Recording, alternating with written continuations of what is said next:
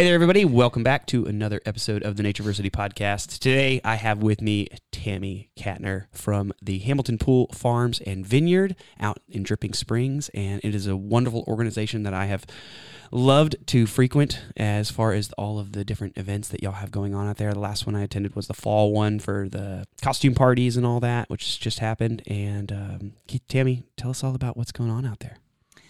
Yeah, gosh, we have so much. So our property is 65 acres, and we have a vineyard, 10 acres of vines, and so we have a tasting room, we have a vineyard house, and we also have a farm. It's about 1.5 acres. It's regenerative, biodynamic, and it's also our education space. We run farm school, we have adult classes, and we provide food for the community through our CSA program and for our restaurant. Jeez. Can you just, I mean, how do we get that everywhere? It is a lot of work. I bet it is. Yes. What's the biggest thing that funds y'all? Is it the wine? Is it the gardens? Is it the programming? What brings y'all the most funding? Yeah, it's definitely, to be able to afford property that is 65 acres in the Austin area, the fact that it came with a built-in business model of the winery has been, the main thing. But we actually bought the property December 2019 and hit the ground like December 31st. So hit the ground running January 1st, 2020, did some remodeling, did some things, and we're ready to open March 2020. And boom. Exactly. And one of our big business models was going to be weddings and events and big things, which obviously were not happening. Oh my goodness. So it was kind of like, okay, now what? Yeah. Luckily for me, since my baby, the part that's my focus of this whole business is the farm, of course, and it put a lot of attention there, that was going to develop because there was no farm. We were building it from scratch, everything from scratch, and it was going to be done in a way that we were going to bring people on to build it with us, teachable, like blank land in Texas. What do you do? And like, come along, we'll teach you. But that kind of wasn't happening either because everything shut down. But what it did is it made us escalate that because, grocery stores were closing down. The farmers at the farmers markets were being overwhelmed. So there was just a big need for this to happen now. Schools were shutting down. We were always going to have an education space. So it was like, okay, we're going to do this now. So it happened. Wow, this is a triumphant story.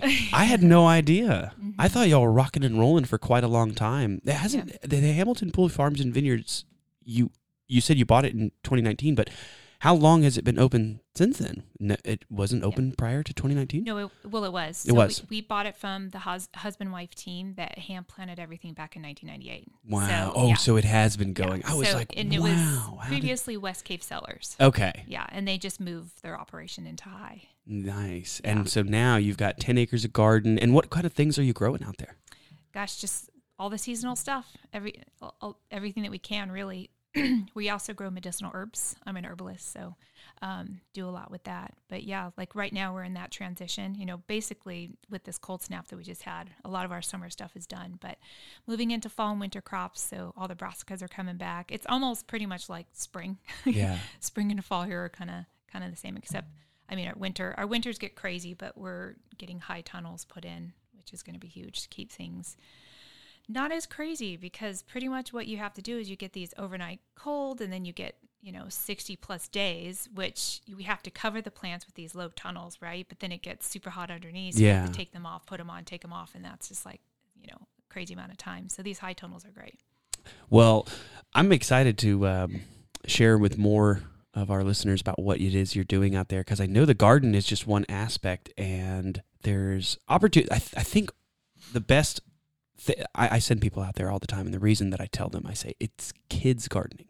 It's the kids doing the gardening, and that's what really I feel we're lacking at Natureversity. I don't have any opportunities to do that, and I really feel like one of the best ways for children to develop empathy and patience and, the persistence and to see something through to the end, and then they get to bring that hard work to something that is completely tangible to them, which is food and sustenance. And so I'm just so excited to hear you share about how your programs work out there. So with the homeschoolers, what days are they attending? Yeah, so our farm school is on Fridays for homeschool kids. There's also a few alternative schools that are just Monday through Thursday. So that's kind of why we went with the Friday day. And we also have a Saturday program for kiddos that go to school or just if Saturday works better. But yeah, my background, I have lots of things in my background, but I am a nutritionist. And previously we owned restaurants. And one of my big roles in the restaurants was trying to keep things sustainable, which is really difficult to do when you're mass producing food. And these were sushi restaurants, which, the fish side of things is sustainable. There's a lot of rules and regulations around fishing and keeping it sustainable, but it's the vegetable that's the other side. It's really, really hard to support the local organic farmer down the road just because the whole economics of our food systems is so messed up. So, we own these restaurants for quite some time, and we're really getting to the place where we're like, let's actually do a legit farm to table. There's a farm to table restaurants are kind of, the hype, but when you really kind of look into it, it's like, it's not really farm to table. I mean, everything comes from a farm, right? But we wanted to have this land where it's like, here's the farm and then here's the table. Like it's that close and then teach around that. Like why is it really, we all hear it's important to eat locally and stuff like that, but why? It goes a little further. So that's what we wanted to do. And it took a really long time to find that land because, we know here in this part of Texas, there's just rock everywhere. So there's not a lot of farmland. Price has to be right. And so we were lucky in finding this vineyard that came with that built-in business model. But for me, my whole life, my path of healing, my path of growth has always been reconnecting with nature. And so just kind of bridging those two, learning to grow things and then learning what I'm learning just from connecting with nature, rewilding, like all that stuff has just been so profound. And they help each other, like I, as an herbalist and, someone who enjoys connecting with nature, I love wild harvesting and stuff like that.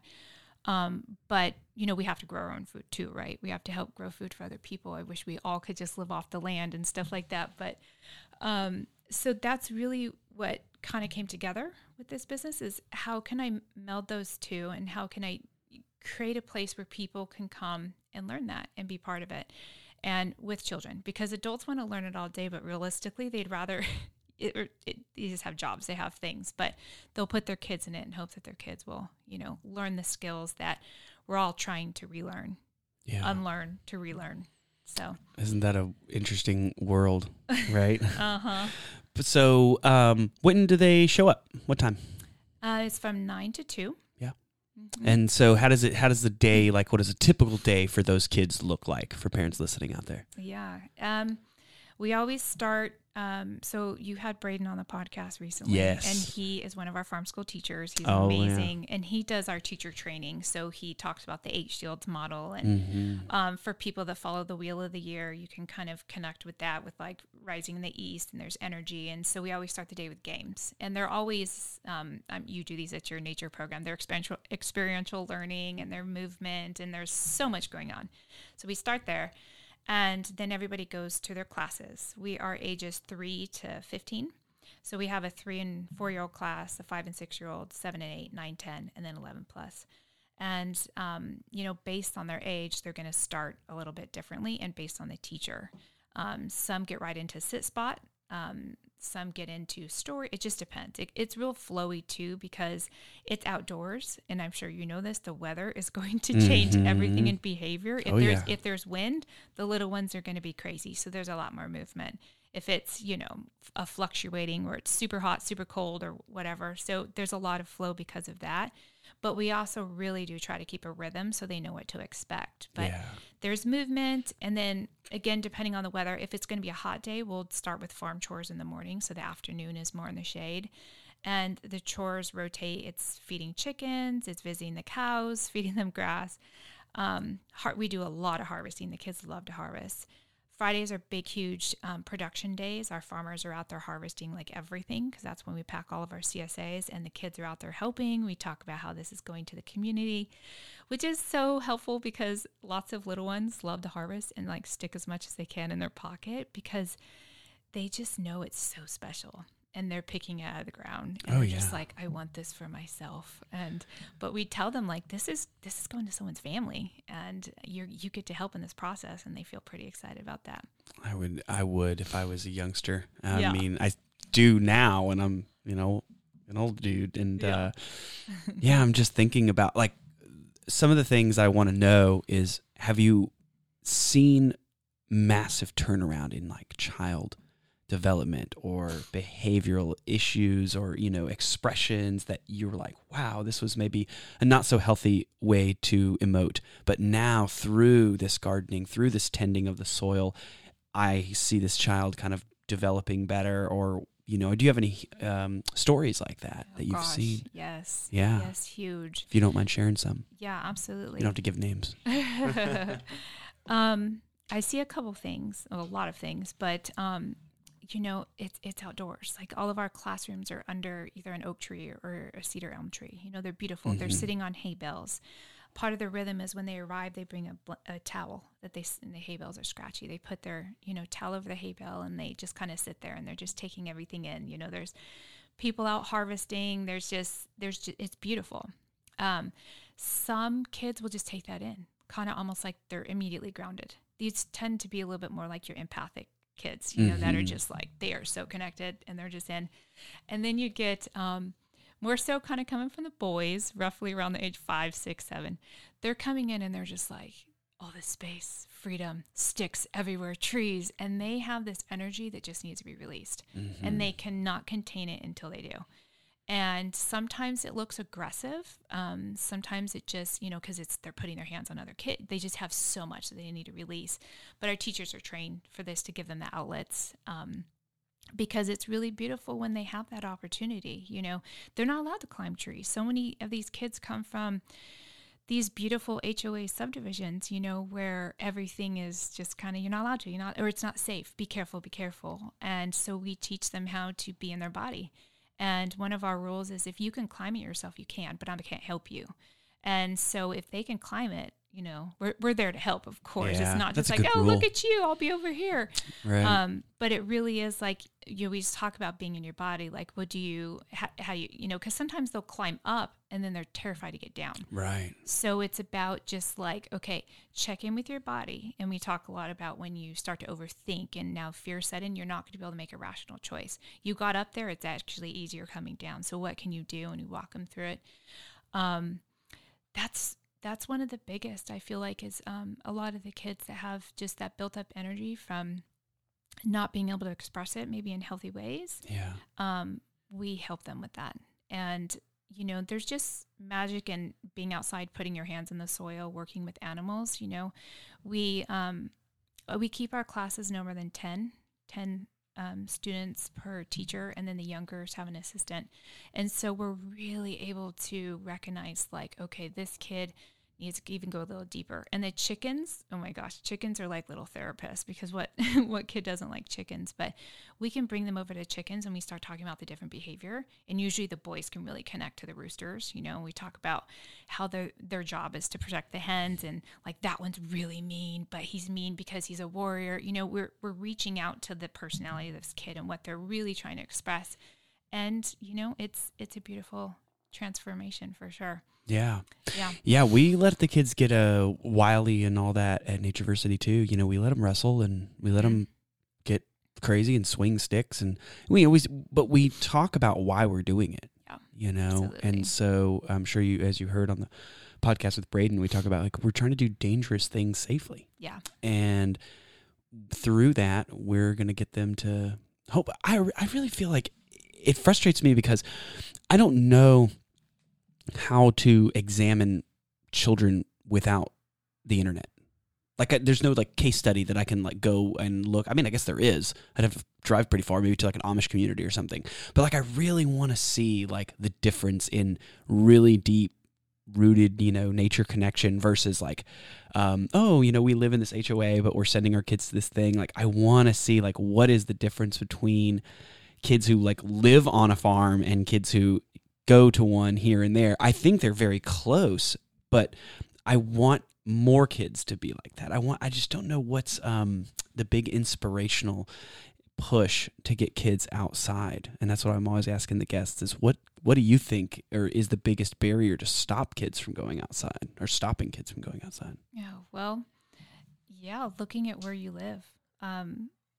if you look at how a lot of these homes and these subdivisions are built, you walk in and like, wow, this is a beautiful home. And they're 2 stories. And then the downstairs there's the masters down there, the kitchen, the living room, there's some sort of formal. But then the upstairs is like kid paradise. Yeah. There's a loft, there's a theater room, there's this and this. So not only are they're not on the ground level, now they're upstairs where there's so much going on.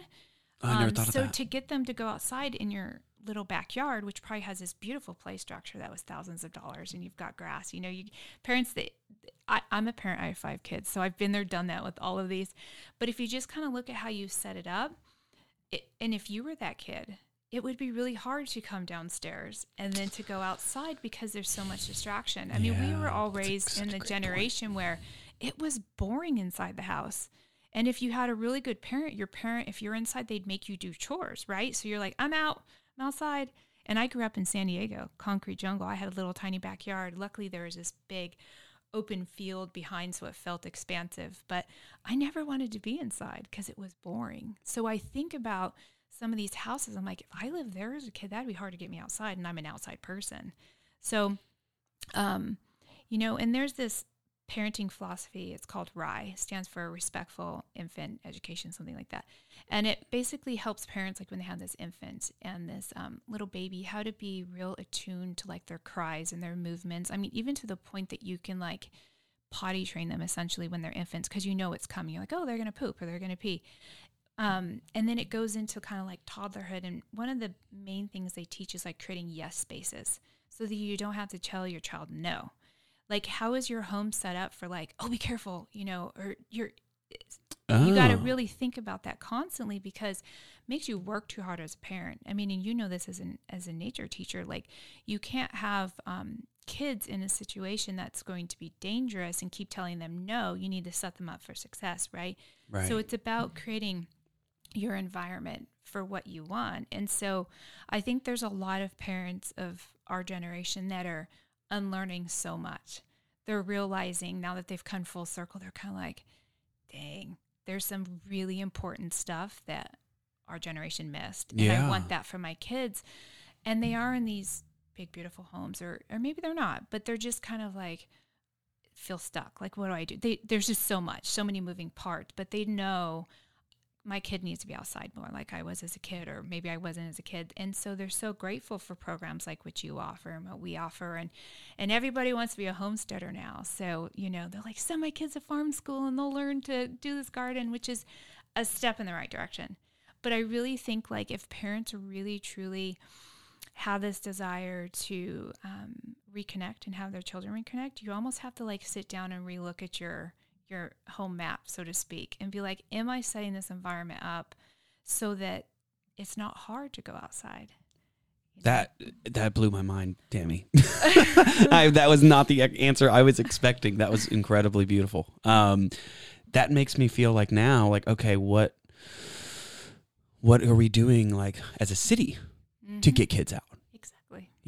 So now we just simply extrapolate this design of how to inspire those around us to get outside and want to be outside. And that's the problem, is I think that like through design, these meta, all this stuff, they're wanting kids to be in that digital universe.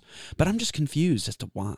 Like there's no tangible 5 cents reality that you're fully going to get in that world. But they're trying to sell it to us as though we're going to get that. And so I'm just hoping and praying, because I feel like you and I, like we grew up with the internet. They're growing up in the internet. And I think that's a very big difference. And my hat goes off to anyone who's telling kids, hey man, there's a lot of fun stuff to do out here. Let's go outside and play. So when you get through the big game on Fridays there, you circle up, you do some stories, and then you jump right into your classrooms. And so what are the things that you're doing in those classrooms from, like, you said it was seasonal. So like, for instance, let's say we just got done with fall. We're kind of transitioning into winter. Or maybe we're still in fall. You never know in Texas. It could be spring in the middle of November. But yeah, what are some things that y'all are doing like right now? Yeah, so we just finished our fall semester. So all of our semesters run 10 weeks at a time. So we're basically seed to harvest. So the kids are planting seeds and they get to see it, grow and harvest it. And so they're doing, things according to that. We bridge a lot of nature skills in what we do because they just go hand in hand. Even though we're growing food in a manipulated environment, like we have rows, our practices they mimic nature. We're using all of those techniques, but we're still manipulating nature, right? But it's really hard to understand soil. I mean, we do talk about soil science, but it's hard to understand that whole process if you're not connected to it. So to go out and observe like mushrooms growing, like, hey, it did that all on its own. What's going on there? Oh, wow, it's growing out of a dead log. Why is it growing out of dead log? You just keep breaking everything down so that it makes so much sense when the kids are asked to take this like mushroom byproduct and we sprinkle in the soil. They've got that full connection, right? Because if we're just saying, oh, this is mycorrhiza, and mycorrhiza helps with this, it does this really cool thing, it's the internet of the soil, and we can talk about that, and then go, whoa. But it's that full circle, seeing it out in nature. Exactly. And understanding weather pattern and bird language. I mean, to keep animals alive, like we know, birds, they tell us everything. So we teach all of that. And it's just kind of, they kind of go hand in hand. So gotta have one without the other. Yeah. There's a lot of opportunities for kids, I think, to see that full circle in different ways. But like as a kid growing up, I would be in my backyard with my grandfather, and I didn't like jalapeno peppers, but I would eat them because I knew we grew them. Mm-hmm. I hated them. They burned my mouth. They caused me pain and terror, but I couldn't not eat one with my grandfather. Yeah. Because he was like, go check this one out. Like, oh, look at this one. Like, I was just so enamored because we got to go to the store, ride in his truck and pick out seeds and talk to other farmers. And like we were living out in like Potranco, Medina, West San Antonio out there and growing all kinds of peppers. And the soil for you, what's absolutely like never going to grow out there because of the soil? Actually, our soil's amazing. Really? So you don't have a lot of like limestone or caliche on that side? We actually don't have a lot of rock, which is crazy. In fact, it's funny because sometimes we need rocks to like hold down our tarps or whatever, and we have to go walk super far to find rock. Yeah, so we're down on Hamilton Pool Road, right by the Hamilton Pool itself and West Case Preserve. So it's a beautiful drive. You almost kind of feel like you're like, am I in Texas? Like it just looks way different. It's pretty lush, which is why the previous owner found it amazing to grow his vines. So there's a lot of clay. It's like the weather. You can walk 50 feet and you're going to get almost different soil. It's like the weather. You wait 2 hours, you're going to get different weather.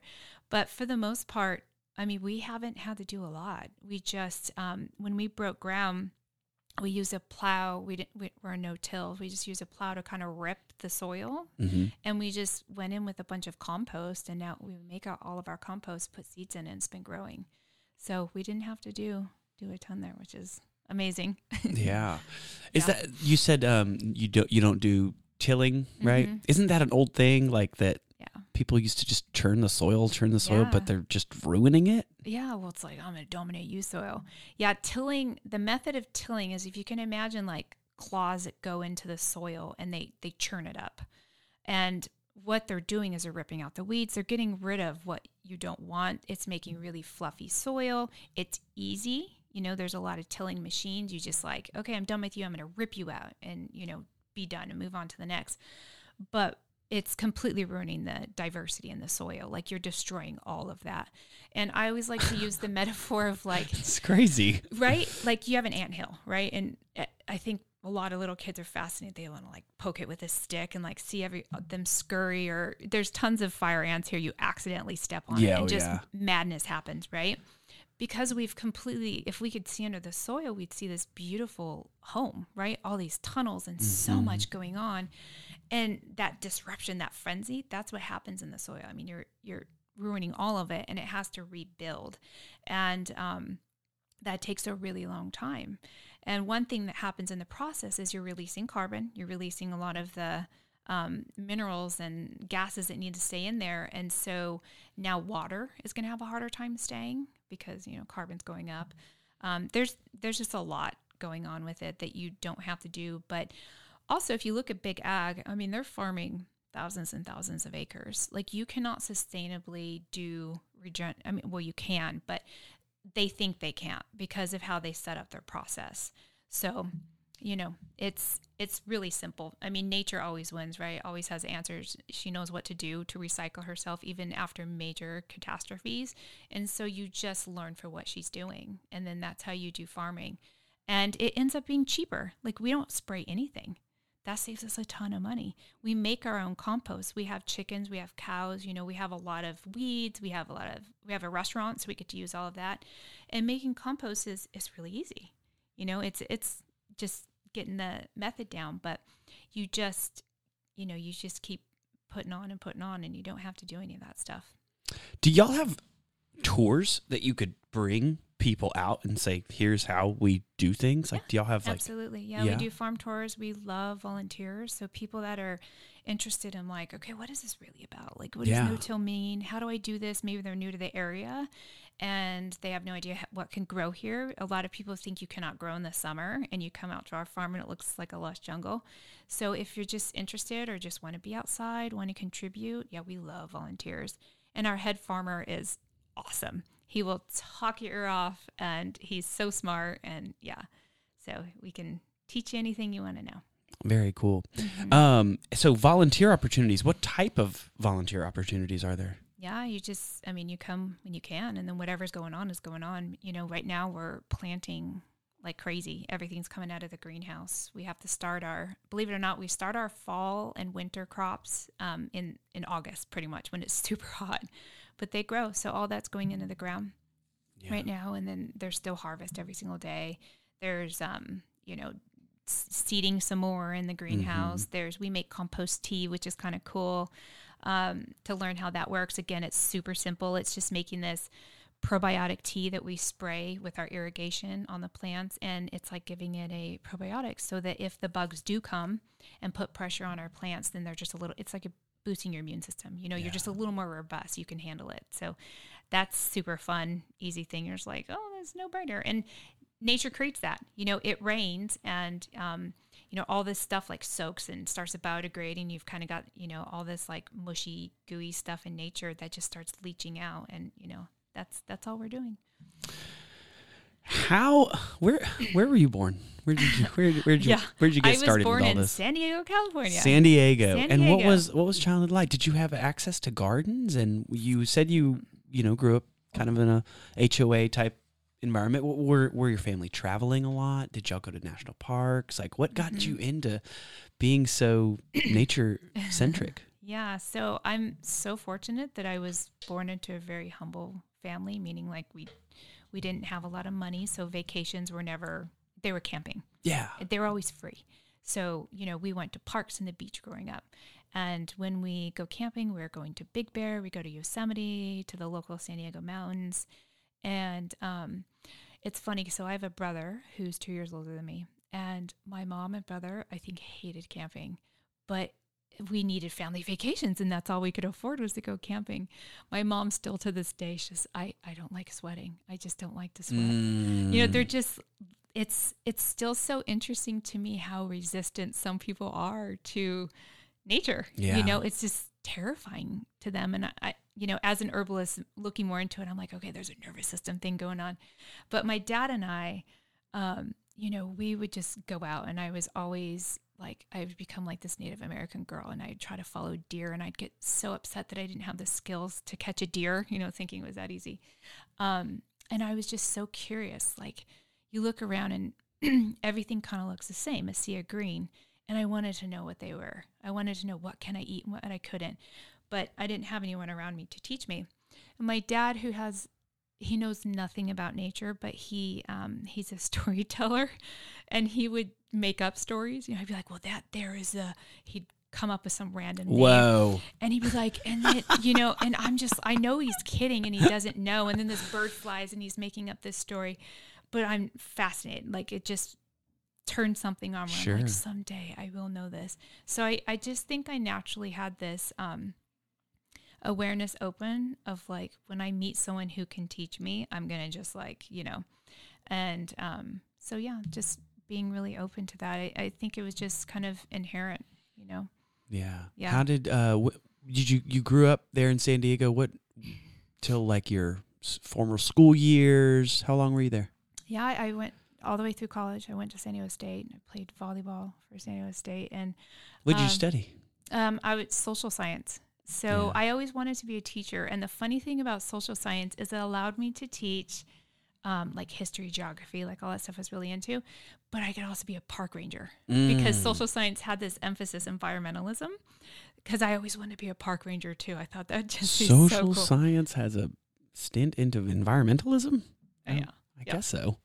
I'm trying to think how that works. Yeah, well, because it's bringing together history and geography and political science, so you can do legislation. It kind of ties all of those. That's pretty much what the major was.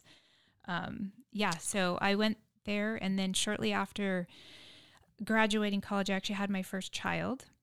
Which talk about catapulting everything because again, like I didn't really have a lot of people still come in my life to like, catapult me and like what I was attracting in. But then I have this child and I'm like, oh, I don't even have health insurance. And then I'm trying to do this like baby thing and everyone's telling me stuff. So I'm like, that makes no sense. That's ridiculous. And what were they telling you? So much pressure. And then also growing up in a place like San Diego, where it's expensive to be 23 years old, it was like I was back in time and everyone was like, you shameful thing. Like, because everyone's like 40 by the time they start having kids there because it's just, I'd imagine it's like that in a lot of maybe New York City or something. So there was a lot of like the shame of like, oh, you just got your college degree. You're not going to be able to do much with it. Just this weird energy all over. And then being fed to you. Being fed. Yeah. And then I can see that. assuming because I'm young too and I'm reckless, right? Like, oh my gosh, you're like having a kid and it wasn't even like out of wedlock. It was just more, it was weird. I was like, oh my God, are we still in the 1950s? What's happening? But I just realized I was like, okay, I'm going to have to learn how to take care of myself, like medically and all this stuff. So that really catapulted that. So you started studying herbalism.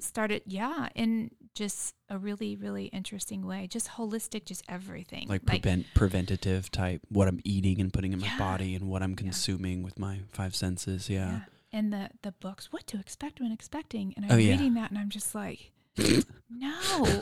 And I didn't even know. I'm just like feeling into it. And I'm like, this is really... That's what everyone's saying. Like this does not feel right.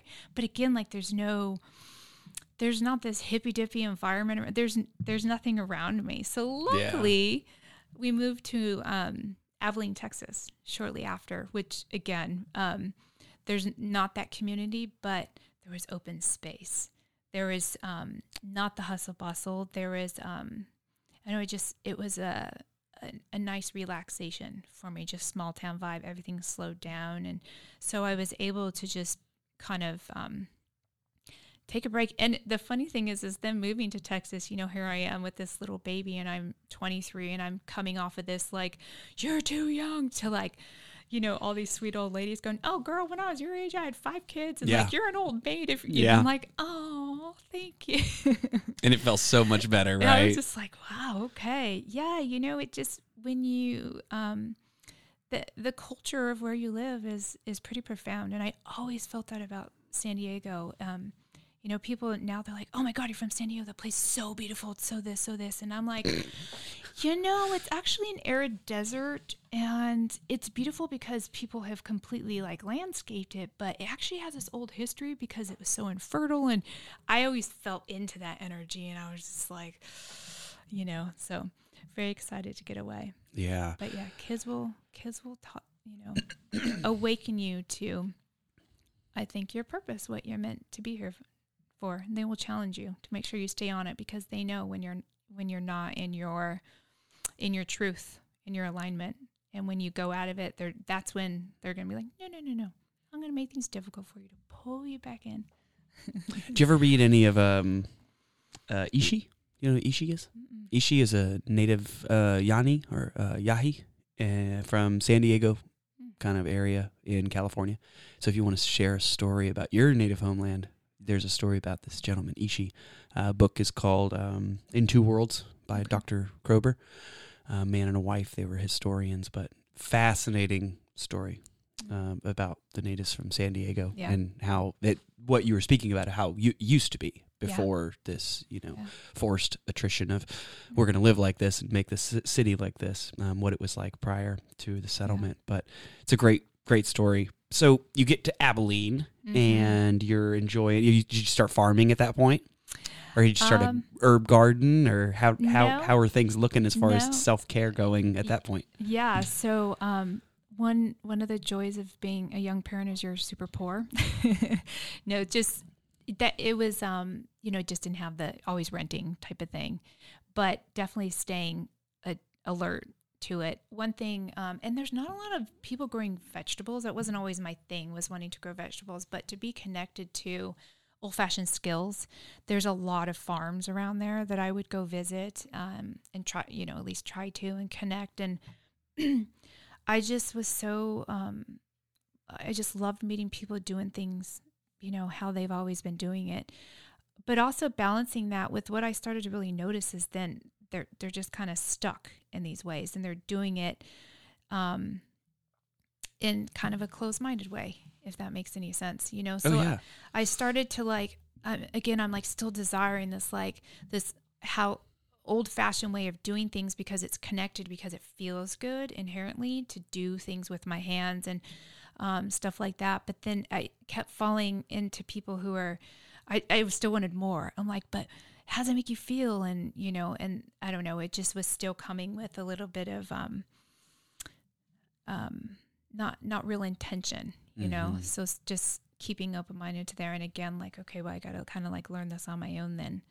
And then, so I lived there for 3 years. And after that went to North Carolina on the coast, which was, super. North Carolina is beautiful. A lot of tobacco farms still. Oh yeah. This was back in, 2007. So it was still, that was their pride and joy. I actually had my third child when I was there, and the maternity ward has a smoking section. So when women, these are literally, they're Wait, there. Still to this day? Well, this was back in 2007 when I had him. It's close enough.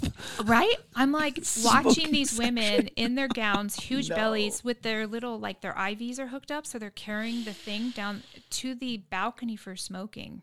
And I'm just wait, with the child in the stomach? Because they're in labor. So they're kind of hunched over, smoking because they're contracting. I'm just okay, I get you guys are prideful that you're a tobacco state, but oh my gosh, what's going on? Why would that be happening? Yeah, I don't know if it's still happening, but you ever seen the inside of those airport rooms for smoking? Oh, I can only.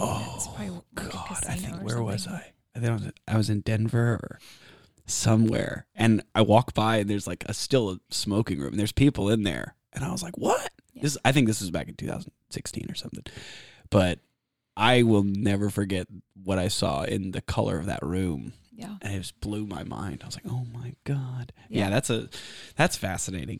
Yeah. So what was North Carolina like? I mean, you're bouncing from East Coast to East Coast. Yeah, and I'm East Coast to West Coast, and back and forth and in between. You ever lived super north? No. That's the thing is up in the tundras. Yeah. I have this, I really want the seasons, I've always just lived where it's it's warm, lots of sunshine, of course. And, I experienced that, but yeah. And I like the cold. I don't know if it has to do with several things. I'm very Irish. So put me in a place like Texas where it's really hot and, I can manage, but I'm I think I'm supposed to be where it's cold and where there's seasons, but I've never lived there. So, and I think I could totally handle it. I'm just curious how I do with, maybe a place that doesn't get adequate sunshine, because I've been so used to that. Yeah. Yeah. Yeah. I lived up in Washington State for a while.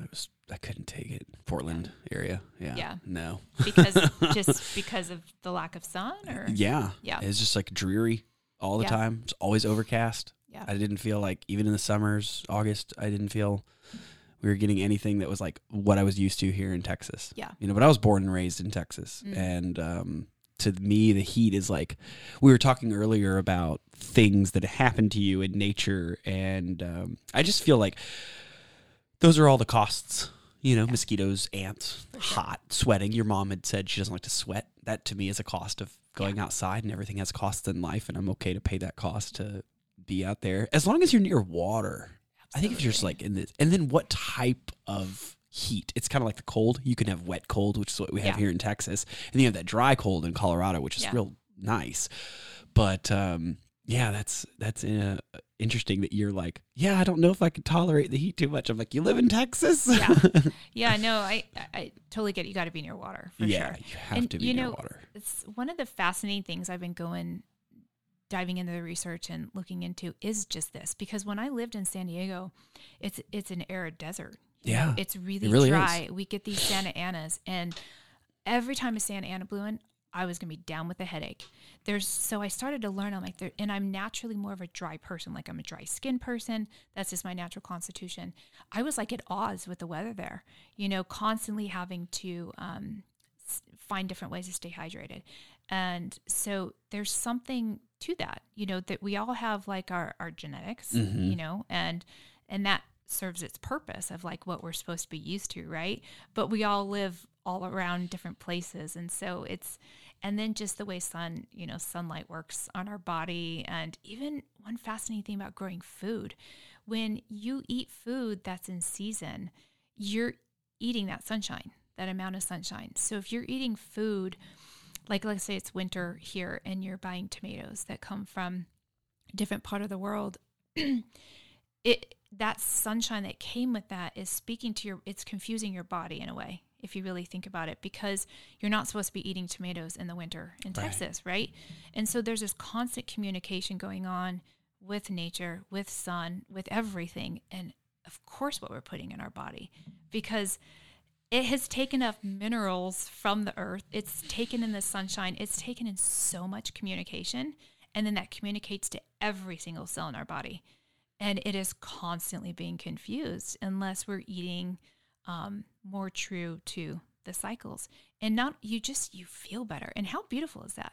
Like, who doesn't want that deep connection? I think we're in a place in humanity, which this whole pandemic has really showed us about how we deal with relationships and how we connect. I mean, systems are being broken down. There's this huge movement of reconnection to the earth because we know we need that. Mm-hmm. But we all don't have to like sell our house and move to the country. Like, we don't have to do drastic stuff. We can start right there. Like, there's plenty of farmers around that want you to come and buy their vegetables if you can't even grow it yourself for whatever reason. But that's how you can connect, is like just eating in season for where you're at. So we live in Texas, so we're going to eat differently than if we were in Michigan right now or Canada. There's just different things growing. We all know like Eskimo people barely ate vegetables. Yeah. There's all these, it's so convoluted. You think about all these diets and people are like super high fat diet, like no vegetables, and yes, vegetables and all these different things. And it's kind of like, well, look at who you are. Mm-hmm. Like, are you from that region? Like, are you an Eskimo person? Then maybe you would do really good with super high fat. But if you are someone who is from more equator region, like you just got to really connect with you and the land around you. And it just feels good. Did you ever read that book, Eating for Your Blood Type? Yeah. Yeah. Uh-huh. That's very like a keen to, or what is I can't think of what it is. It's like when naturopathic doctors say like, all right, we're going to test your, what are the food sensitivities? They basically like, I don't know, have you ever seen any of them do it? They hold an item and then they like rub the blood in the vial, like on there. Yeah. I was blown away when I watched that process happen. I was like, okay, this seems like some witch doctor stuff. But I mean, the doctor had been doing it for 30, 40 years, and I'd seen his results and his clients, and I'd met his people, and I was like, okay, there's no way that this guy's just, willy-nilly this stuff. Something's going on inside him, and he can feel it. And so I can't have potatoes, and I can't have fruit and sugar together, like combined. Mm-hmm. So if it's like, if I'm, doing a smoothie, then I can't have a soda later or something like that. Yeah. Not that I drink a lot of sodas, but yeah. So your body's wisdom is telling you something there. You're not supposed to drink smoothies or sodas. Oh yeah, I probably that's probably true. The smoothies, I'm not doing like all fruit smoothies. Yeah. I'm doing a big mix, but I really do like drinking them. I know they're so good. Good. They're good, but like in nature, how do you make smoothies? How do you make smoothies? No way. We can so simplify our life by always saying like, how would this look in nature? No, it wouldn't look like that at all. No, because like, sure, you can get a mortar and pestle and, but you wouldn't do that. Yeah. But I also don't live where there's bananas growing. And I don't live where there's coconuts growing. Right. And I don't have access to, the spirulina plants that I'm putting in there. And so, so no wonder why your body is kind of, saying that to you. So I'm really saying, like, I think that if we look at that as like, okay, that's actually wisdom. Yeah. That's your body saying something like potatoes and fruit. So, kind of like think about that. And yeah. But I'm also Irish.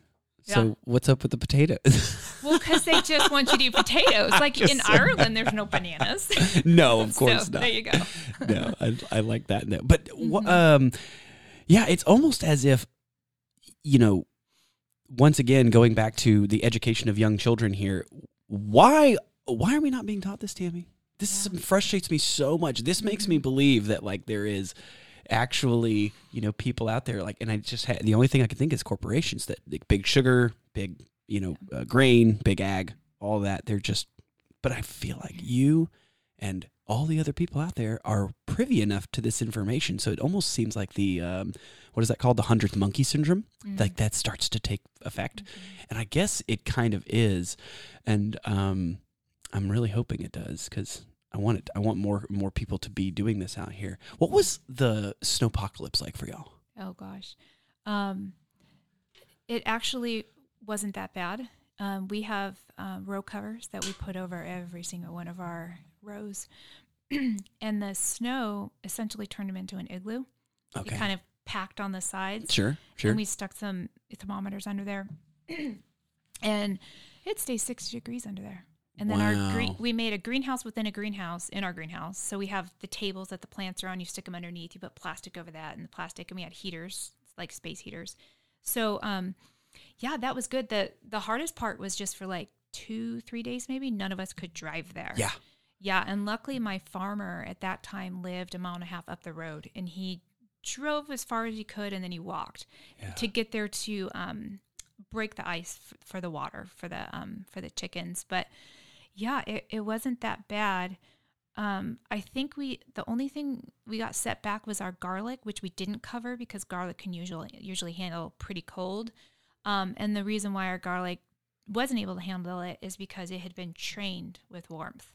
Had this been somewhere else, it would have been like, I got this. But it was literally that drastic, right? It was like spring. So the garlic adjusted and then it was not spring. So we lost a lot of the garlic, but it wasn't too bad. Yeah. Yeah. But I wanted to say something about, you're like, what is happening now? Like, why aren't people, like, is it marketing? Is it all that kind of stuff?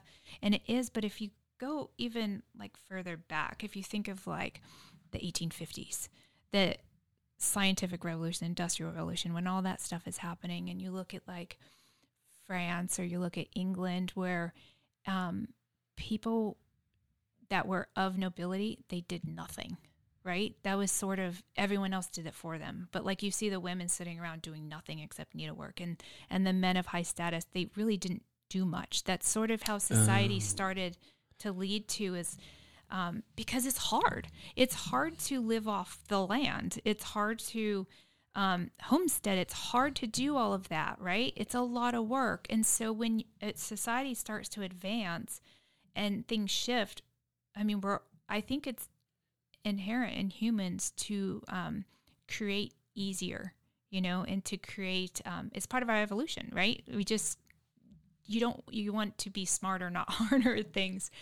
Well, and it gets so like messed up along the way. Every single person we know, culturally, right? We're all like, what's vacation?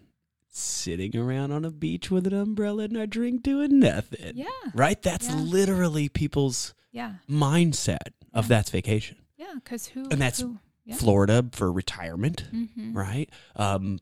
Casinos in some situations. In Nevada, people sitting at those things just seeing all day. I've seen people retire that way. But yeah, you're right. I've never thought about that it's just absolute lethargy that you're attempting to attain. Yeah. And yeah, I just had Melissa Hagan, she's from the Tillery Street Plant Company, on the other day, and we talked about gardening, and I was saying, I don't know what I'm going to do when what is retire, right? But the only thing that I can think to do is garden, because I don't want to have a stagnant existence.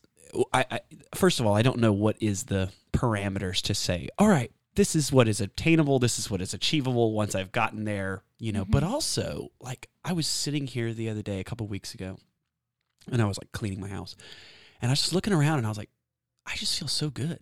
Like, everything about my life, like, I really like it. Like, I don't need much more than this. Like, I love what I have. And so I don't know how to tell people when they ask me, like, how I'm doing. I don't know how to say, like, I have everything I need and I really love my life. Because I think we're always trying to sell to people, like, what's the next thing on the horizon or whatever we're doing, this growth, as though nature is like that, right? But my life right now, I'm like, I love what I have, That's awesome. So, and I'm hoping that I can give kids that same understanding of just being where you're at with what you have, and that it's okay if there's, I don't know, I don't want to use the word stagnation as though it's like a negative connotation, but to be where you're at, like, it's okay. You're just in this mode. Yeah. Because when you know yourself, that's where you're at. You know yourself, and so you're not needing anything more. You don't need to strive for anything more because you're there. And that's what people need. And I think that we help give that when we're teaching kids nature and connecting to these things that are inherently human, is it helps them find who they are because they get to slow down. Yeah. That's probably one of the biggest things. I mean, the kids that leave our program, I don't know if they're ever going to go home and do a garden or want to be a farmer someday. I mean, that's not our intention, is to raise, teach little farmers, but there's a slowdown, there's a connection. If they are meant to be turned on to something with nature, they will. Yeah. Like I said, me and my brother grew up with the same camping trips. It never was his thing. It maybe even pushed him more away, where me, it lit me up. So everybody, just like when you look out in nature, like everything, like, what is the purpose of a mosquito? Like, everything has a purpose, even though we all hate mosquitoes. Humans are no different. Like, we all have our part to play in this, ecosystem. And that's all going to look different. But you don't know your part if you don't experience certain things. And the things that we have to experience, I think this is where it gets convoluted. A lot of parents are like, so I got stomach ache for soccer, and then they got to play a musical instrument, and then they got to do this.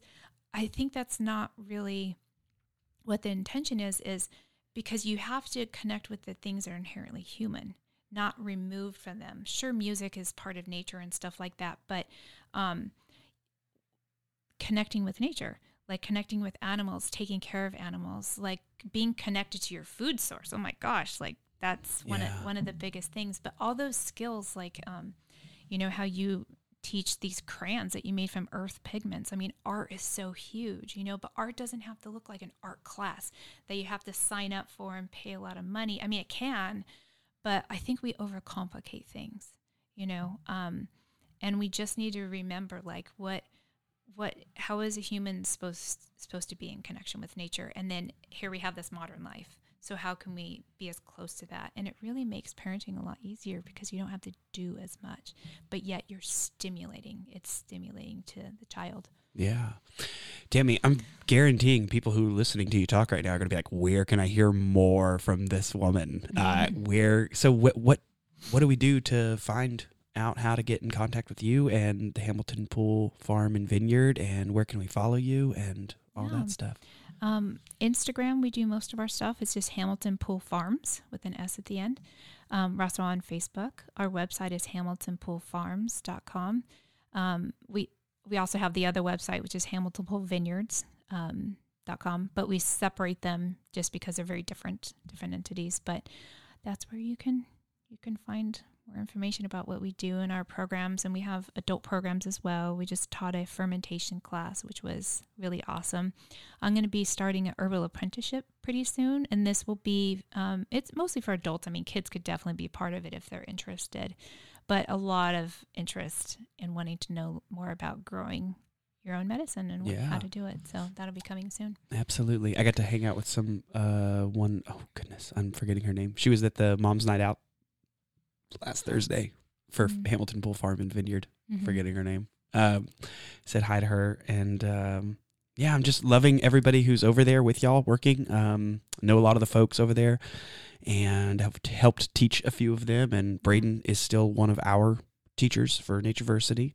So a lot of connections between the two of us. So families, if you're listening and you're out that way, we cannot recommend Hamilton Pool Farms School enough. So Tammy, thanks so much for coming on. Thanks for having me. Appreciate it. We'll have you back on again because I want to hear updates about what's going on. I know y'all are growing out there. I know you're going to be doing more. So I eagerly await us to get back to do this again. Sounds good. All right. Thank you. Thank you. Bye, everybody.